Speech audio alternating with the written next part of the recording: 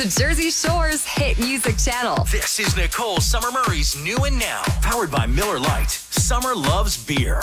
You will never guess what went down on the Garden State Park last weekend. No, I'm not talking about traffic or toll hikes. This was a bit more intense. A woman named Megan Pop was stuck in some intense traffic when she realized she was going into labor, and about 10 days earlier than expected.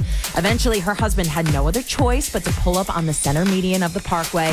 Megan's water broke, and a few minutes later, a beautiful baby girl was born. Yeah, wild parked on the Garden State Parkway. Welcome to the world, 6-pound, 13 ounces, Madison Gervasini. I've obviously told 94.3 The Point staff about the story, and one of the first questions, well, what exit was she born at?